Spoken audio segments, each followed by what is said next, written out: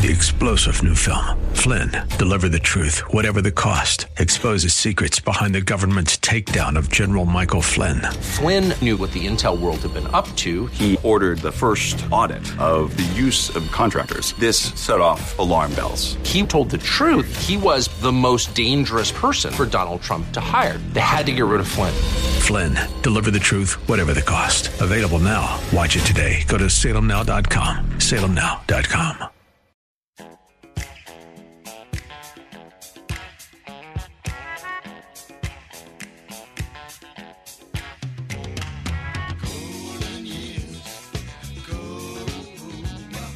It's Ask the Lawyer with Mike Connors. Got questions concerning elder or estate law? Attorney Mike Connors has the answer. He was recognized in 2012 as one of New York's top lawyers by New York Magazine and brings over 30 years' experience to the table. His office number is 718-238-6500. That's 718-238-6500.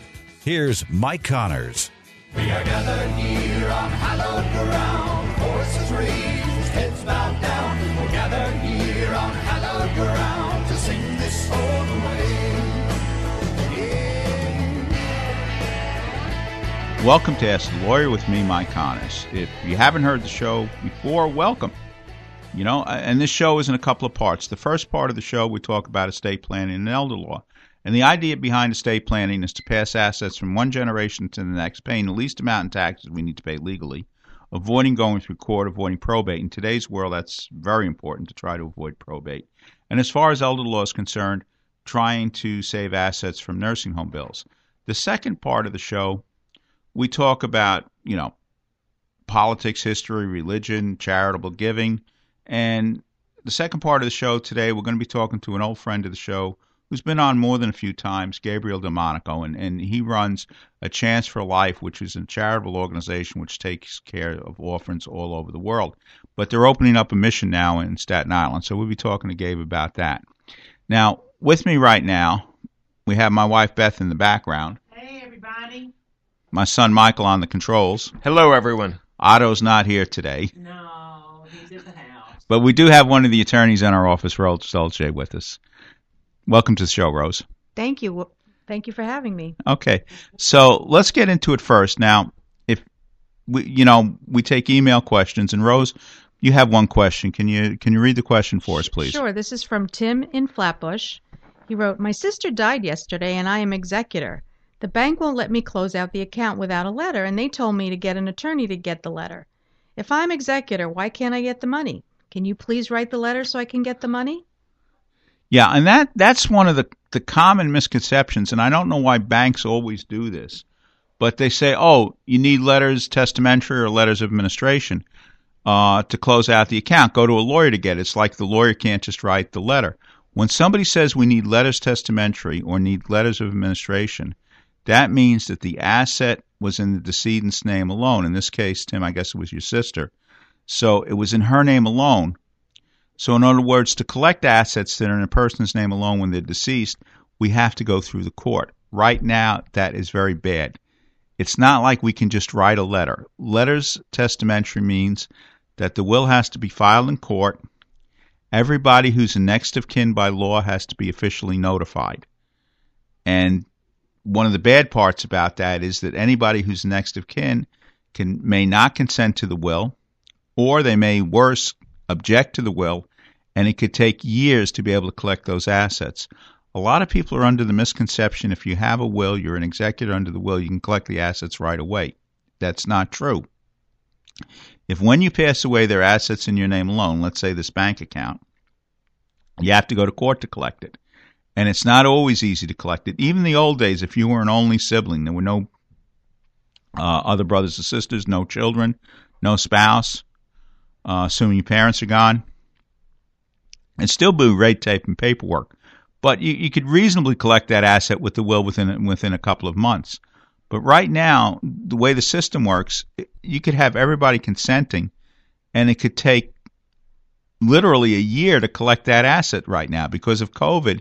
Everything is on like semi-shutdown. It's not completely closed, but it's pretty close to being closed. And if it's Brooklyn, you're going to you put the papers in.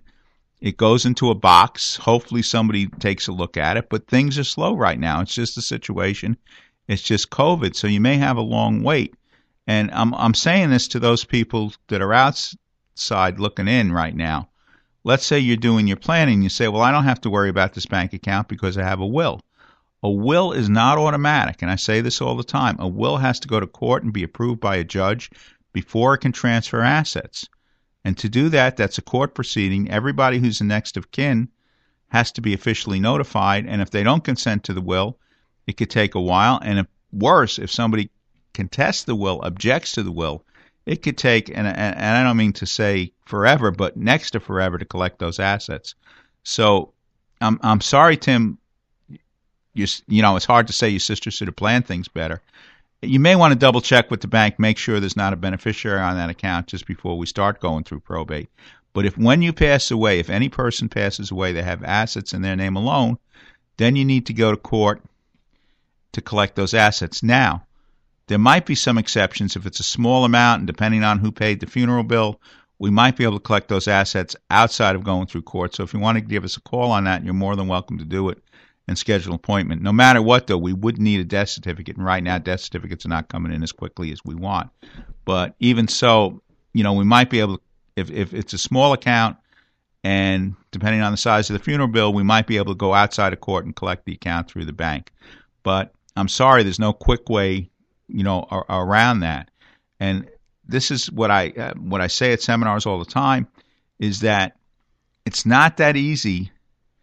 You know, just because you have a will does not avoid probate. A will by its nature has to go through probate, through court, to be effective. And, you know, by the way, Michael, where does somebody email us a question?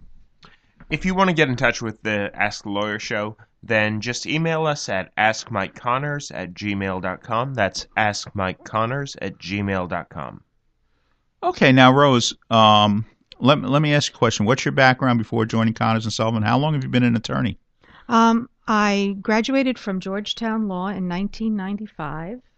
So I've been in the area of trust and estates, both as an attorney and as trust officer in financial institutions for about 25 years. So I've been both practicing law and acting as a advisor to high net worth individuals and families and foundations. And so it's been a really interesting career. Now, our next guest on the show is from Italy. Your family is originally from Italy? Yes, my family is originally from a small village in Sicily called Polizzi Generosa, and there's a lot of us here in New York area. You speak Italian? Yes, I do, and I speak Spanish too. I guess those two languages go together, but you know. Yeah, because I spoke Italian as a child, it was very easy to learn Spanish, and I had very close friends growing up who were Spanish speakers. And so it's really true that the younger you learn a language, the better it is. But I'm a New York native. I grew up near Highland Park, Brooklyn. Do you know where that is? No. It's near it's on the Brooklyn-Queens border, right behind the city line. The Interboro and the Jackie Robinson, right. Mm-hmm. All right, let me, when you have some connection to the Civil War, and of course a lot of our listeners are Civil War fans, but can you tell us through your family what connection you have to the Civil War? It's very interesting. It's a very interesting connection. My late husband's fifth great grandfather was named Charles Francis Xavier Sanskrant, and he was from Michigan, and he was in the Michigan in a division of the Michigan Infantry that was down in Atlanta during the Battle of Atlanta. And he actually he received the Congressional Medal of Honor for capturing the flag of a regiment, which it's disputed whether it was a Tennessee regiment or a Texas regiment, because in the paperwork it says Texas regiment, but the Civil War enthusiasts who have been studied the battle say it had to have been Tennessee. So apparently in hand-to-hand combat, he took the flag of the Tennessee regiment, and he suffered a bayonet wound in the hand, but he did it by scaling some wall. So he was quite the hero. And the last name Sanskrant it's French for without fear or fearless. So he really lived up to that name. But he also did the march, Sherman's March, and I think he did get a bout of heat stroke during that time. So he had a really tough go, but we're very proud of that heritage. And every year on July 22nd, up in Buffalo, he's buried at the German-French cemetery up in Buffalo. They do a ceremony for some of the family members who do remember will show up. But we think that the actual Medal of Honor is somewhere with a relative in California. So we're very proud. Yeah, it should be. Like we have to check to see if Texas or Tennessee. But we think it's Tennessee. We're thinking it's, even though the You'd medal think there'd be says some Texas regiments because John Bell Hood was commander of the Confederate forces at the Battle of Atlanta, and he commanded the Texas Brigade up at Gettysburg. So I don't know if there were any Texas regiments in Atlanta, but you'd think there'd be some. Was this the battle for Atlanta or Chickamauga? I think it was the Battle of Atlanta. And they called it the 5th Texas. They said it was, I think the what is it called? The commendation on the plaque said for the Medal of Honor did say the 5th Texas, but the language, the word out there is that there was no 5th Texas at that battle. That could be. Numbers got confused all the time. The name of the regiments, the number of the regiments, and so forth. So that's very possible, and we don't have Ed Bars to ask anymore. I know. Mm-hmm. We have to find a new old dude.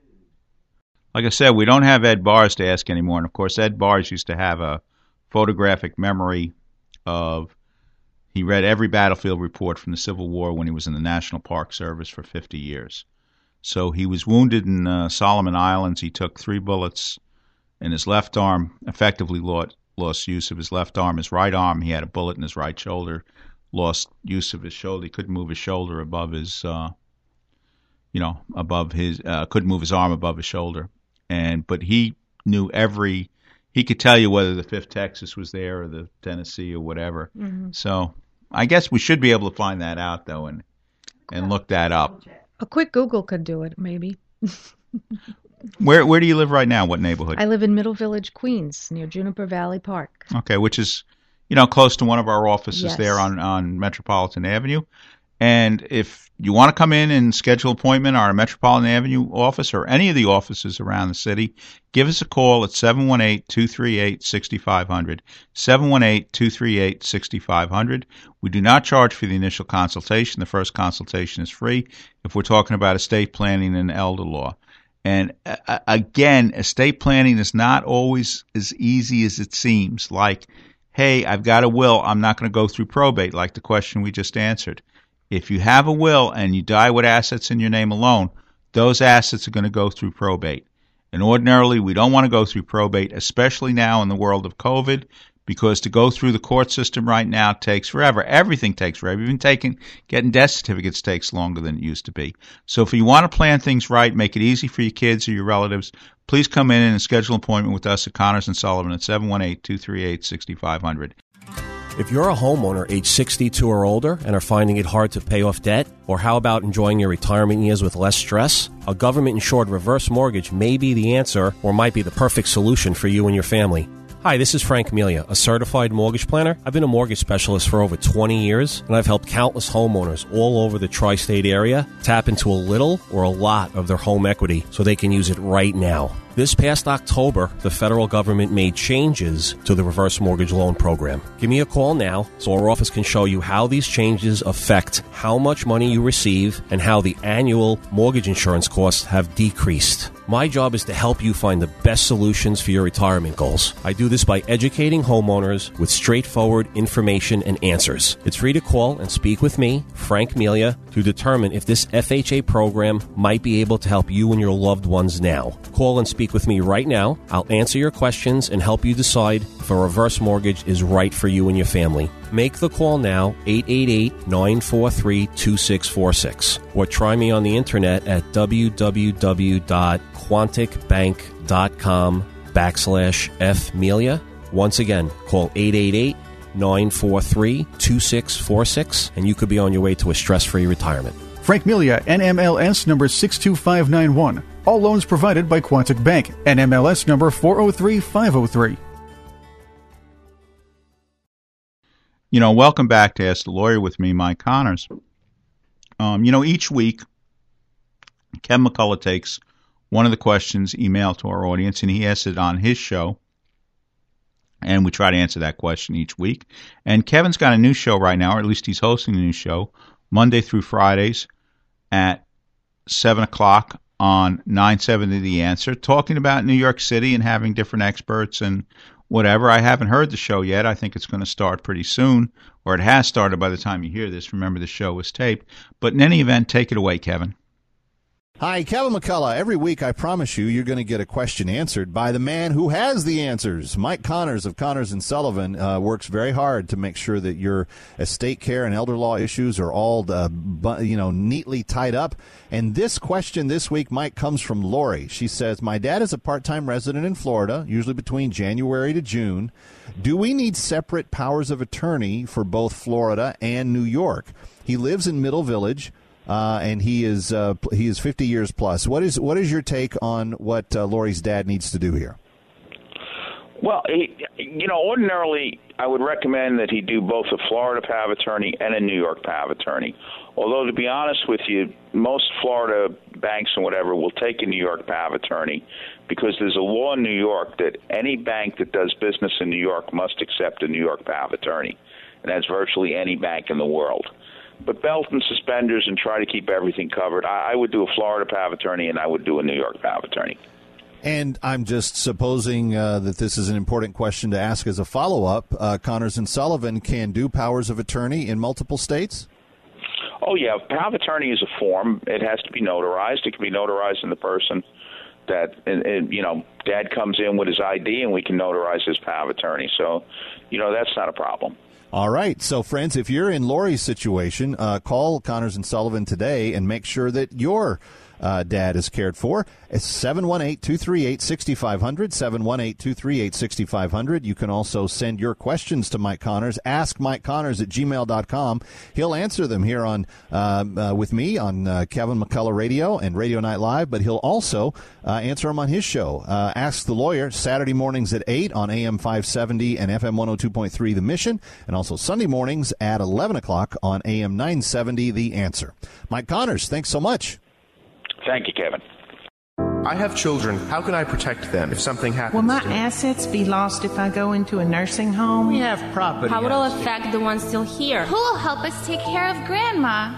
These questions can be answered by calling 718-238-6500 for a free consultation from Connors & Sullivan Attorneys at Law, providing dedicated, caring, and highly responsive legal services. They're focused on issues that matter to you: protection of your family, preservation of your assets, and respect of your wishes with dignity. That's all I want from a lawyer, making it easier for my children. Call 718-238-6500. Get a free consultation. Connors & Sullivan's clients don't get lost in the cracks. They have dedicated attorneys who know their clients and the issues that matter most to them. Connors & Sullivan's estate planning, elder law, and probate attorneys work closely with every client. Don't leave behind problems for your family. Call 718-238-6500 and get a free consultation today. Connors & Sullivan. Plan now for later. Thank you again, Kevin. Now, our next guest is Gabriel DeMonico, and he's been on the show before. In fact, one of the times before, he was with a priest from Ethiopia, Father Deshoma, who is probably the tallest guest we've ever had on this show, at least as far as I remember.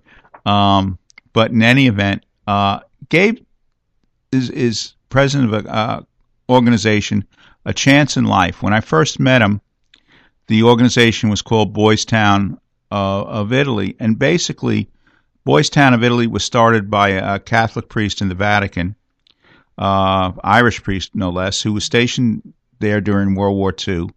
And at the end of the war, he saw so many orphans out there, and they weren't accepting usual handouts or whatever that you might think. So, Father Abington started this Boys Town of Italy, where it was based on Father Flanagan's Boys Town to some extent.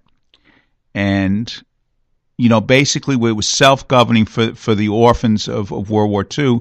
And, of course, over the years it expanded quite a bit. And, of course, first it was for the Italian orphans of World War II. Then later it was some of the refugees that were coming from Africa or whatever, and they would take care of those people. But right now, A Chance in Life is expanding all over the world.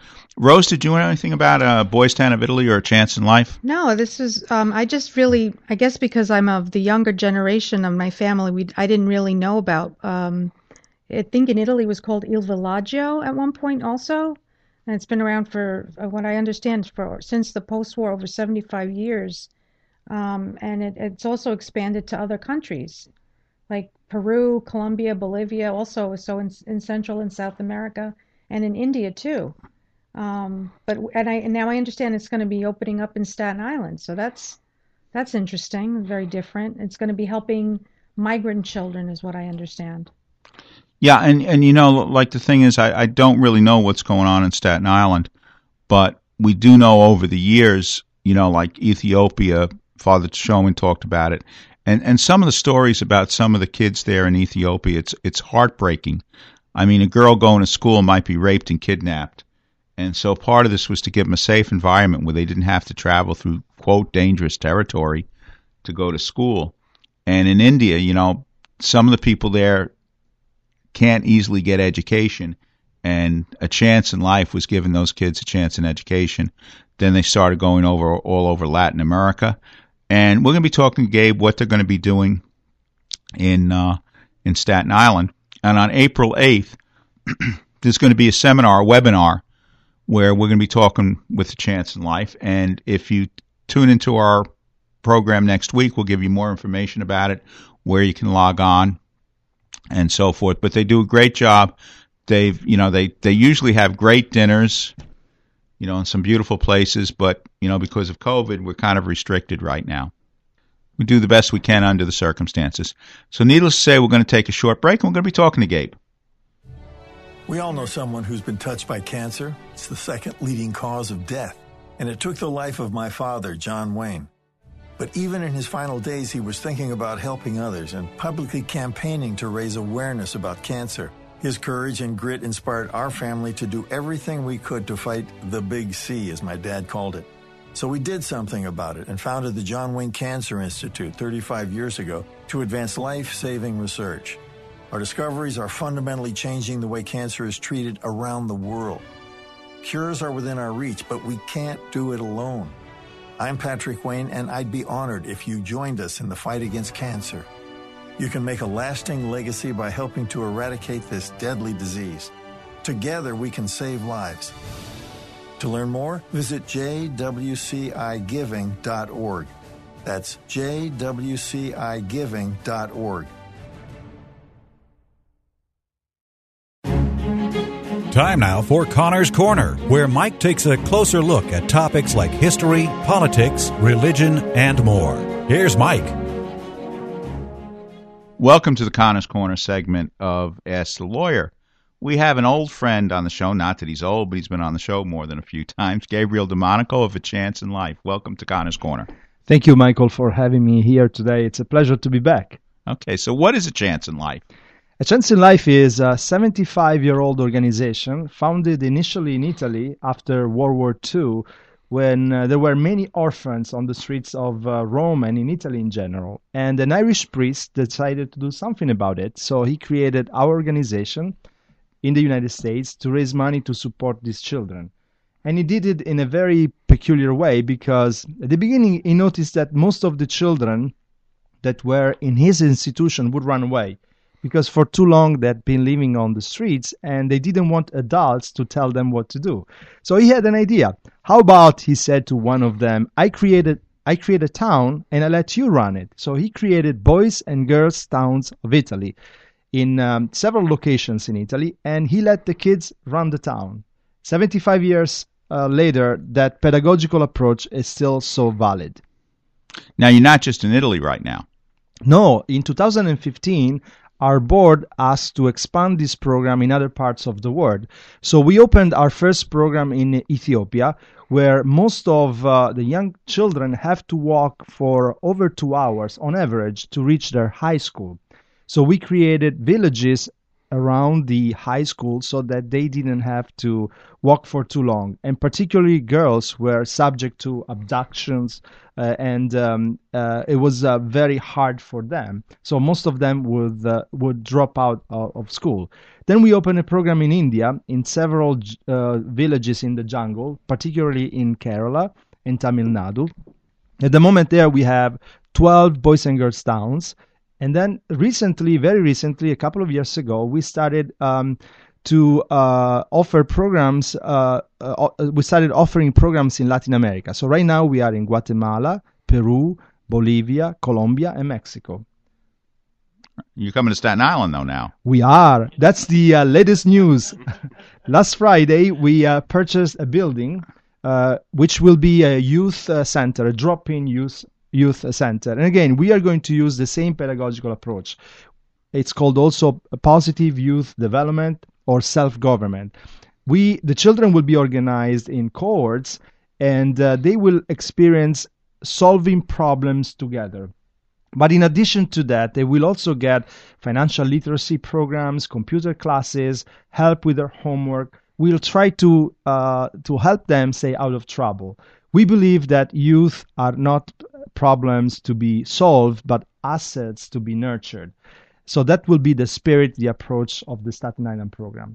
And why Staten Island? We did a feasibility study in New York City, and we noticed that the North Shore of Staten Island is in great need.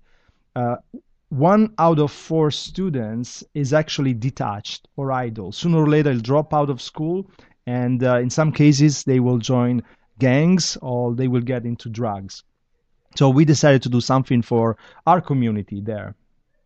Okay, now, what's the impact of COVID on all your communities, whether in South America, Ethiopia, or India, or Italy? It was devastating. Normally, the children who are in our program don't have a family to support them. With COVID, schools were closed because of the government policies in most of the countries, so they had to be home, but they didn't have one. So they spend time with some of their relatives, someone in their communities. So we mobilized our donors during COVID, and we offered food packages, which was one of the most and crucial need at the time, and still is, because the people with whom the children were spending time couldn't put food on the table. So that was an emergency, a priority during COVID. We were able to distribute packages to 10,000 children around the world. Then the other priority was definitely education. Some of the governments started offering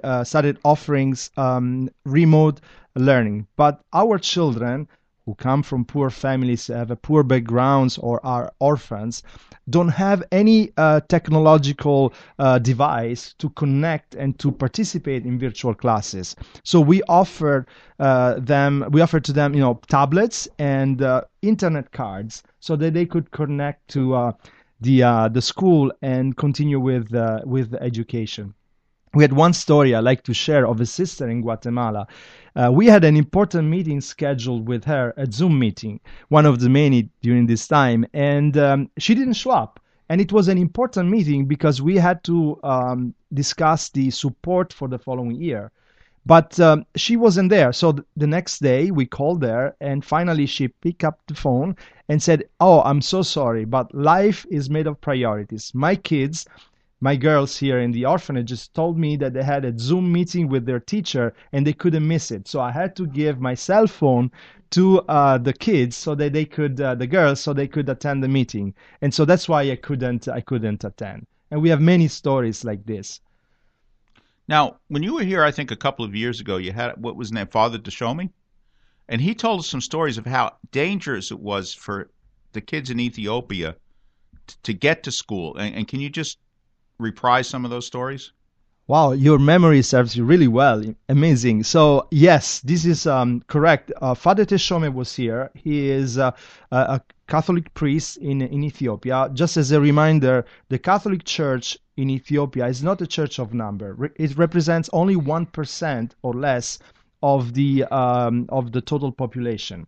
There is, the vast majority of the people are Orthodox or Muslims. But the Catholic Church in Ethiopia is a church of service. In fact, it's the second provider of services after the government in Ethiopia for clinics, hospitals, and schools. So you recall well, Father Teshome told us the story of the many children who have to walk for hours to reach their school. So in Ethiopia, elementary schools are are well spread out across the country. So it's easy for kids in elementary schools to attend their classes. But when it comes to high school, the situation changes. So on average, a child in Ethiopia has to walk for at least 2 hours to go to school. So what happens? By the time they are back home, they are tired. They have no electricity, in most cases in their huts where they live, and so they start failing in school. Their grades start failing. So parents decide to keep particularly the young girls at home to tend to their younger children, siblings, and they are not allowed to go to school. Through our villages, we are changing that. We are allowing young girls to finish their high school and then go to university. In fact, we started in 2015, and we have the first group of high school girls who graduated and then went on to universities, and now they graduated from university. And I like to tell the story of one of them. Her name is Bethlehem. She was destined to abandon school. She was her family had already decided that she could not continue because her grades were not good. Again, and the problem was not her effort, it was the situation. So she joined A Chance in Life when we first opened the program there. She graduated from high school and then studied mathematics in college. Now, she graduated last year. She decided to give back. So she said, I received so much from a program like A Chance in Life, and now I want to spend 1 year working in an orphanage and helping other children. So she went from the south in the Gurage area where she was born to the north to serve the orphans in an institution there. No, that's amazing. So how many lives have been touched by one person, and then it gets multiplied? This is what we are aiming at. It's not just providing a chance in life, an opportunity life, but it's also sharing this concept with our children. We always tell them, remember, you received a chance in life. You were one of the lucky one. Remember one day when you will become a successful professional to return, to give back. And it's happening. It's something that it's a multiplier effect, and we are so proud of it. Now, how do you choose the countries where you're going to operate a facility? Well, the first criterion is definitely know the need, and the partners available to implement a program like ours. We work primarily with the Catholic Church. The Catholic Church, as I mentioned before, is a church of service in many of the countries where we work. So you have nuns and priests who are available. And in many of these countries, vocations are still strong.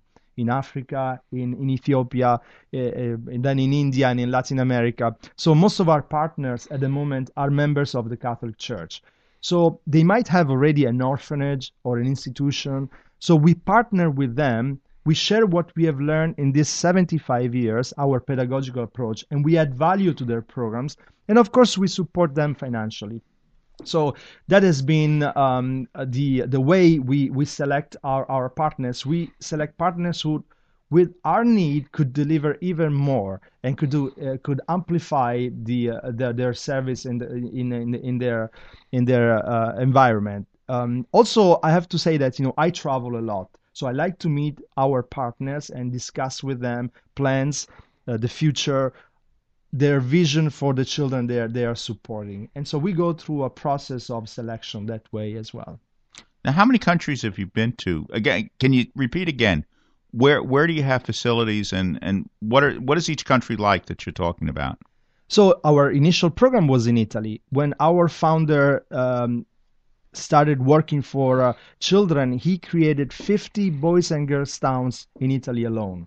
Now only 2 are still there. One is in Rome, called La Città dei Ragazzi, and the other one in Civitavecchia, La Repubblica dei Ragazzi, the Boys and Girls Town, and then the Boys and Girls Republic. After that, we opened programs in Ethiopia, in India, Guatemala, Peru, Colombia, Mexico, and Bolivia. And now we're also on Staten Island.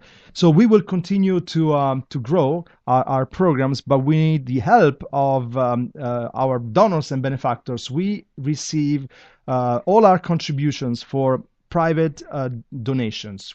At the moment, we don't receive any contributions from the government in any way or from governmental agencies. So we're very proud of that. We are a network of volunteers working together. And, the need is great. We hope to go in the Far East soon and open programs there. Of course, COVID has made our, delivery of program a little bit more difficult. But the good news is that except for Bolivia, in all of the countries where we work, schools are partially open again. So kids, little by little, are allowed to go to school, where they can receive, in most cases, the only meal of the day, because the meal is delivered through our programs or the school system. So how can somebody find out more about your organization, and where can they call you and talk about it? Definitely, our website is a major hub for all the information and all the things that we are doing. So our website is www.chanceinlife.org. And our phone number, you can call our office at any time, is 212-980-8770. We are very happy not only to share the stories of what we are achieving thanks to the contribution of donors like you, but also I personally love to accompany donors overseas to show the impact that we are making. Of course, we had to stop for the past year, but we are eager to continue and to share the excitement and the progress that we are making for our children around the world. So if you're interested in traveling with us, let us know. And as soon as possible, we will do it together. Sometimes, I don't know, to me, but a trip to Ethiopia or India doesn't sound that enticing. I don't know. Because not exactly you're staying in the best hotels. No, we are not. And you are right. And actually, before you go, there is a long list of vaccinations that you have to take. And, sometimes that fact itself scares some of our donors. Then when we start telling them, give advice on how to behave in a country like Ethiopia or India, even from the food point of view, the level of hygiene is different from ours. And, Ethiopians or Indians can eat anything there and then be fine, but we don't have the antibodies. We are not as strong as they are. So we tell them, don't drink water unless it's bottled, but you cannot even eat a salad because maybe that has been washed with contaminated water. So there is a long list of things that they have to comply with if they want to come back home happy and without stomach aches. Can you give your organization the website and the phone number, and do it twice for some of the older people like me? Absolutely. I can't write too quickly. So it's www.chanceinlife.org. Again, that's www.chanceinlife.org. And our phone number is 212-980-8770. I repeat one more time, 212-980-8770. Gabe DeMonico, thank you for being on Connor's Corner. Thank you, Michael. It's always a pleasure.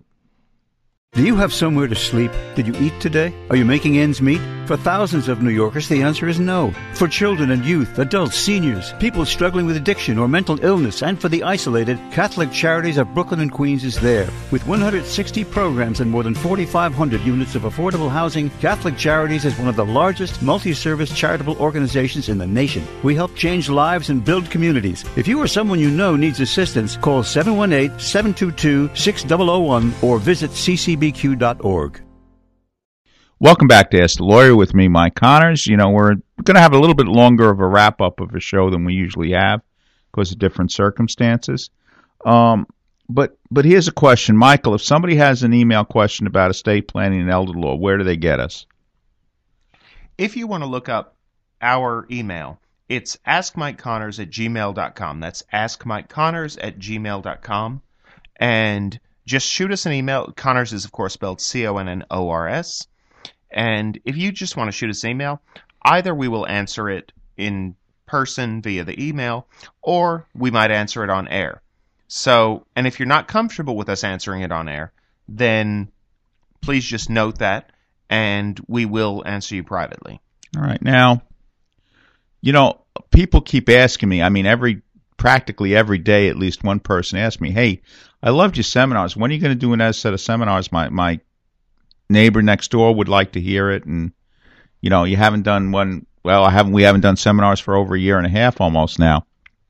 Well, unfortunately, because of COVID, we can't actually do any in-person seminars. But if you want to hear Dad's wisdom on estate planning and elder law, then you just go to youtube.com and search Connors and Sullivan Video Seminar. And it should be the very first result that pops up. That's Connors and Sullivan Video Seminar.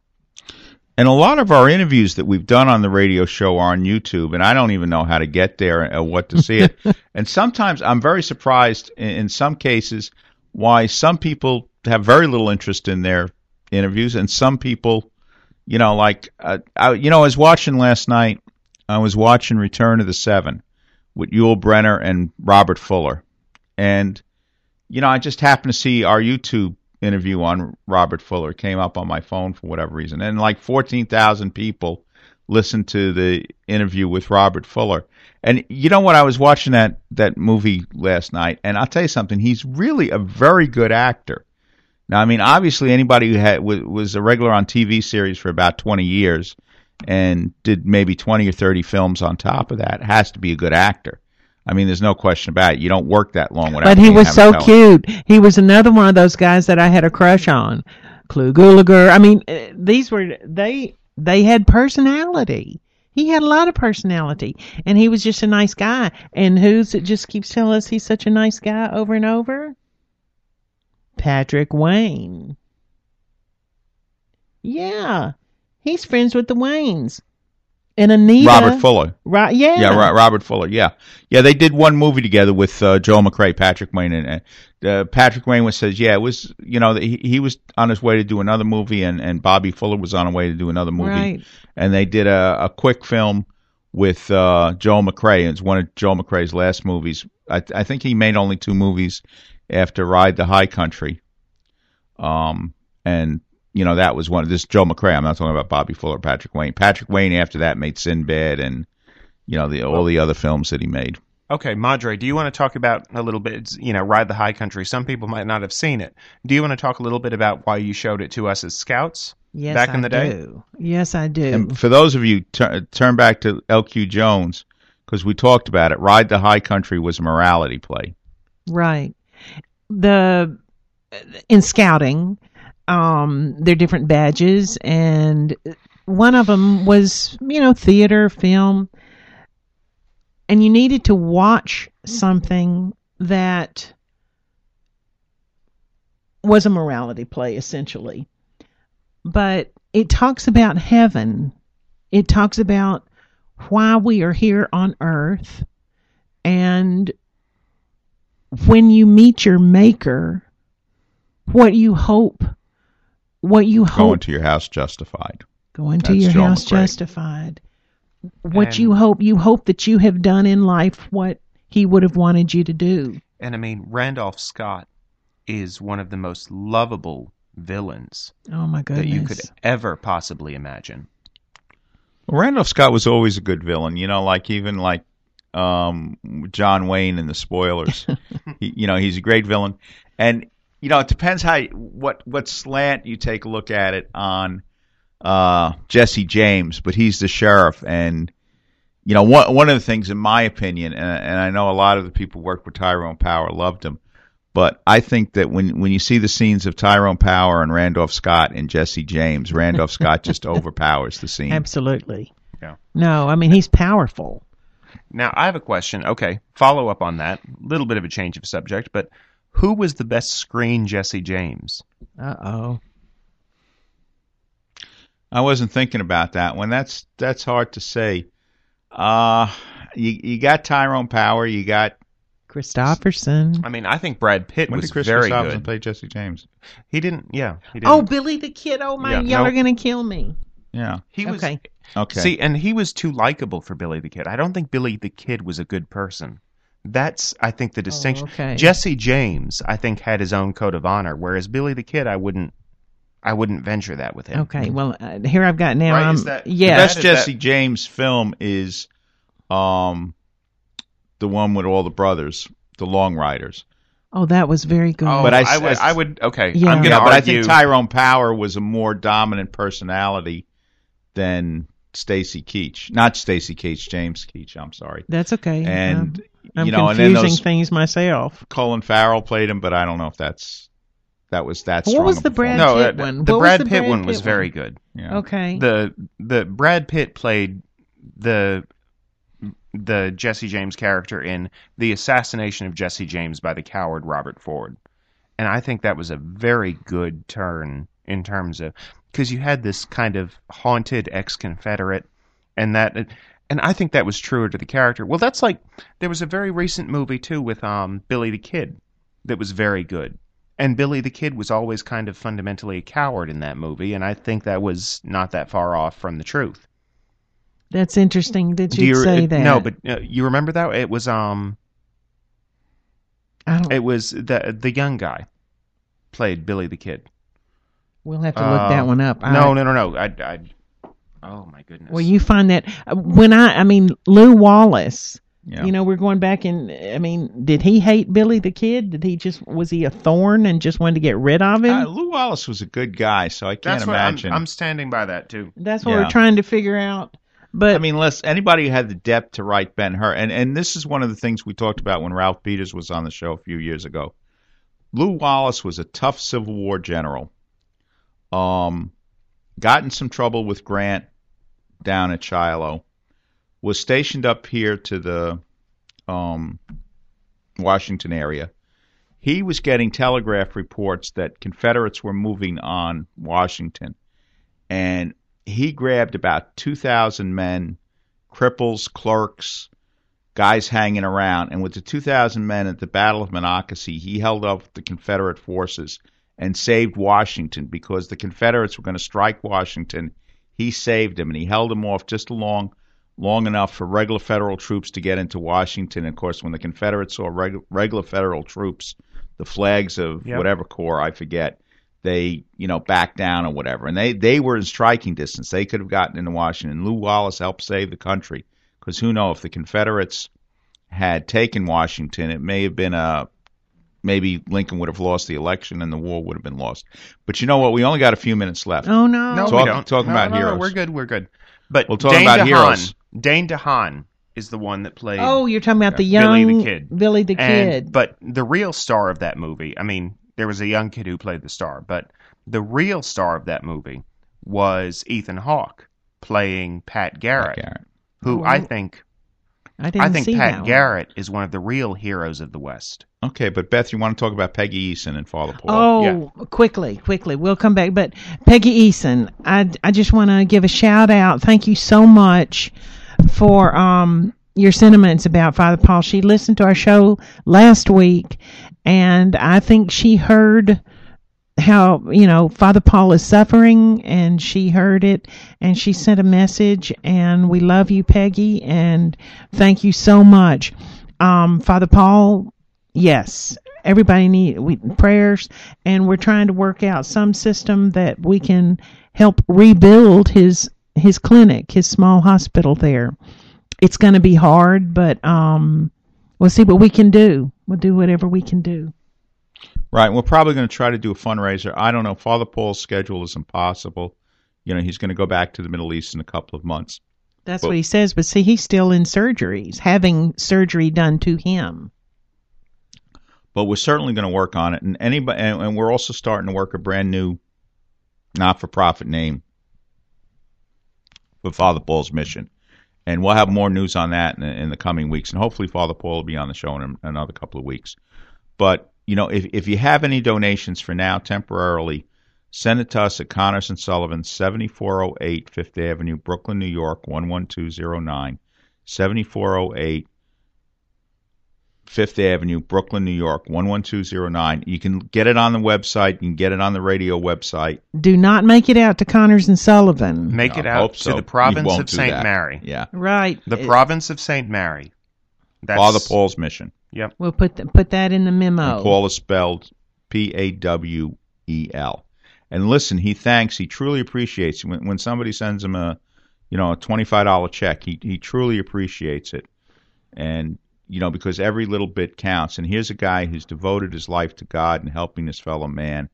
And the explosion in Lebanon on August 6th knocked him out of his world. He's... When he spoke to you last week, there were tears in his eyes, and I think Peggy heard that. So we love you, Father Paul. We love you, Peggy. Thank you so much. We got that fundraiser. We're going to have Peggy Easton sing. You'll have to sing for us, Peggy. Oh, man, that'll get people there. And we love our listeners, too. All of you who have done everything to support Father Paul and his mission, all of you who've done everything to support us, we love you. Love you so as much as we possibly can. 2 minutes, don't we? Another thing, some people are asking me right now, and changing the subject entirely, but some people ask me, hey, when are you on? Well, I don't know. We seem to be on like 4 or 5 hours a week right now. I can't even keep track of it. But we are on every Sunday morning, because you may be listening to this show at an odd time. Sometimes they pay us in the middle of the night. Those of you who can't sleep, welcome. I don't know if the show's good for insomnia or not. I guess it is. But we are on every Saturday morning at 8 o'clock on 570 The Mission, MCA, for those old people like me, WMCA. And we're on Sundays at 11 o'clock on 970 The Mission. The Answer.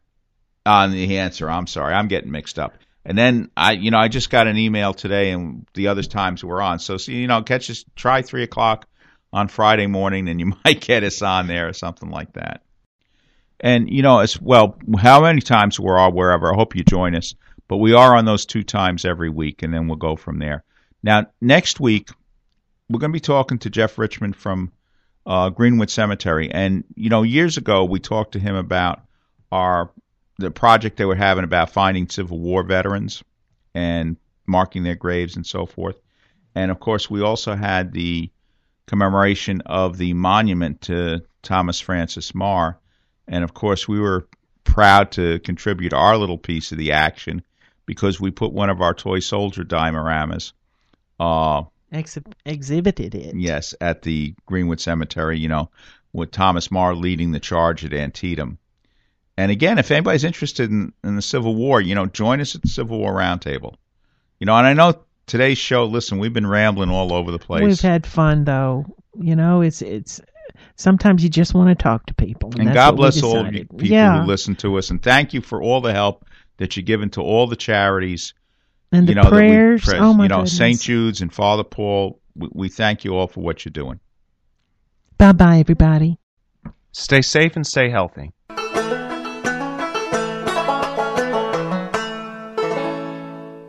Hi, Kevin McCullough. Are you or your parents' assets protected from nursing home bills? Did you know these bills can exceed $15,000 a month? People work their entire lives to live comfortably in retirement, but when people become ill and need to go to a nursing home or receive home care, the bills can drain their assets, leaving many people bankrupt. The good news is that you can prevent that from happening if you plan in advance. Connors & Sullivan's lawyers can customize a plan that specifically protects your interests, including your home. Schedule a free comprehensive telephone consultation with Mike Connors to discuss your issues and concerns from the security of your home. Call today, 718-238-6500, 718-238-6500. Don't let nursing home bills take your life's savings and leave you and your loved ones bankrupt. Don't wait another minute. Mike Connors can take you through the process by telephone and start a plan designed for you today. That's 718-238-6500. 718-238-6500. The preceding pre-recorded program paid for by Connors & Sullivan Attorneys at Law, PLLC.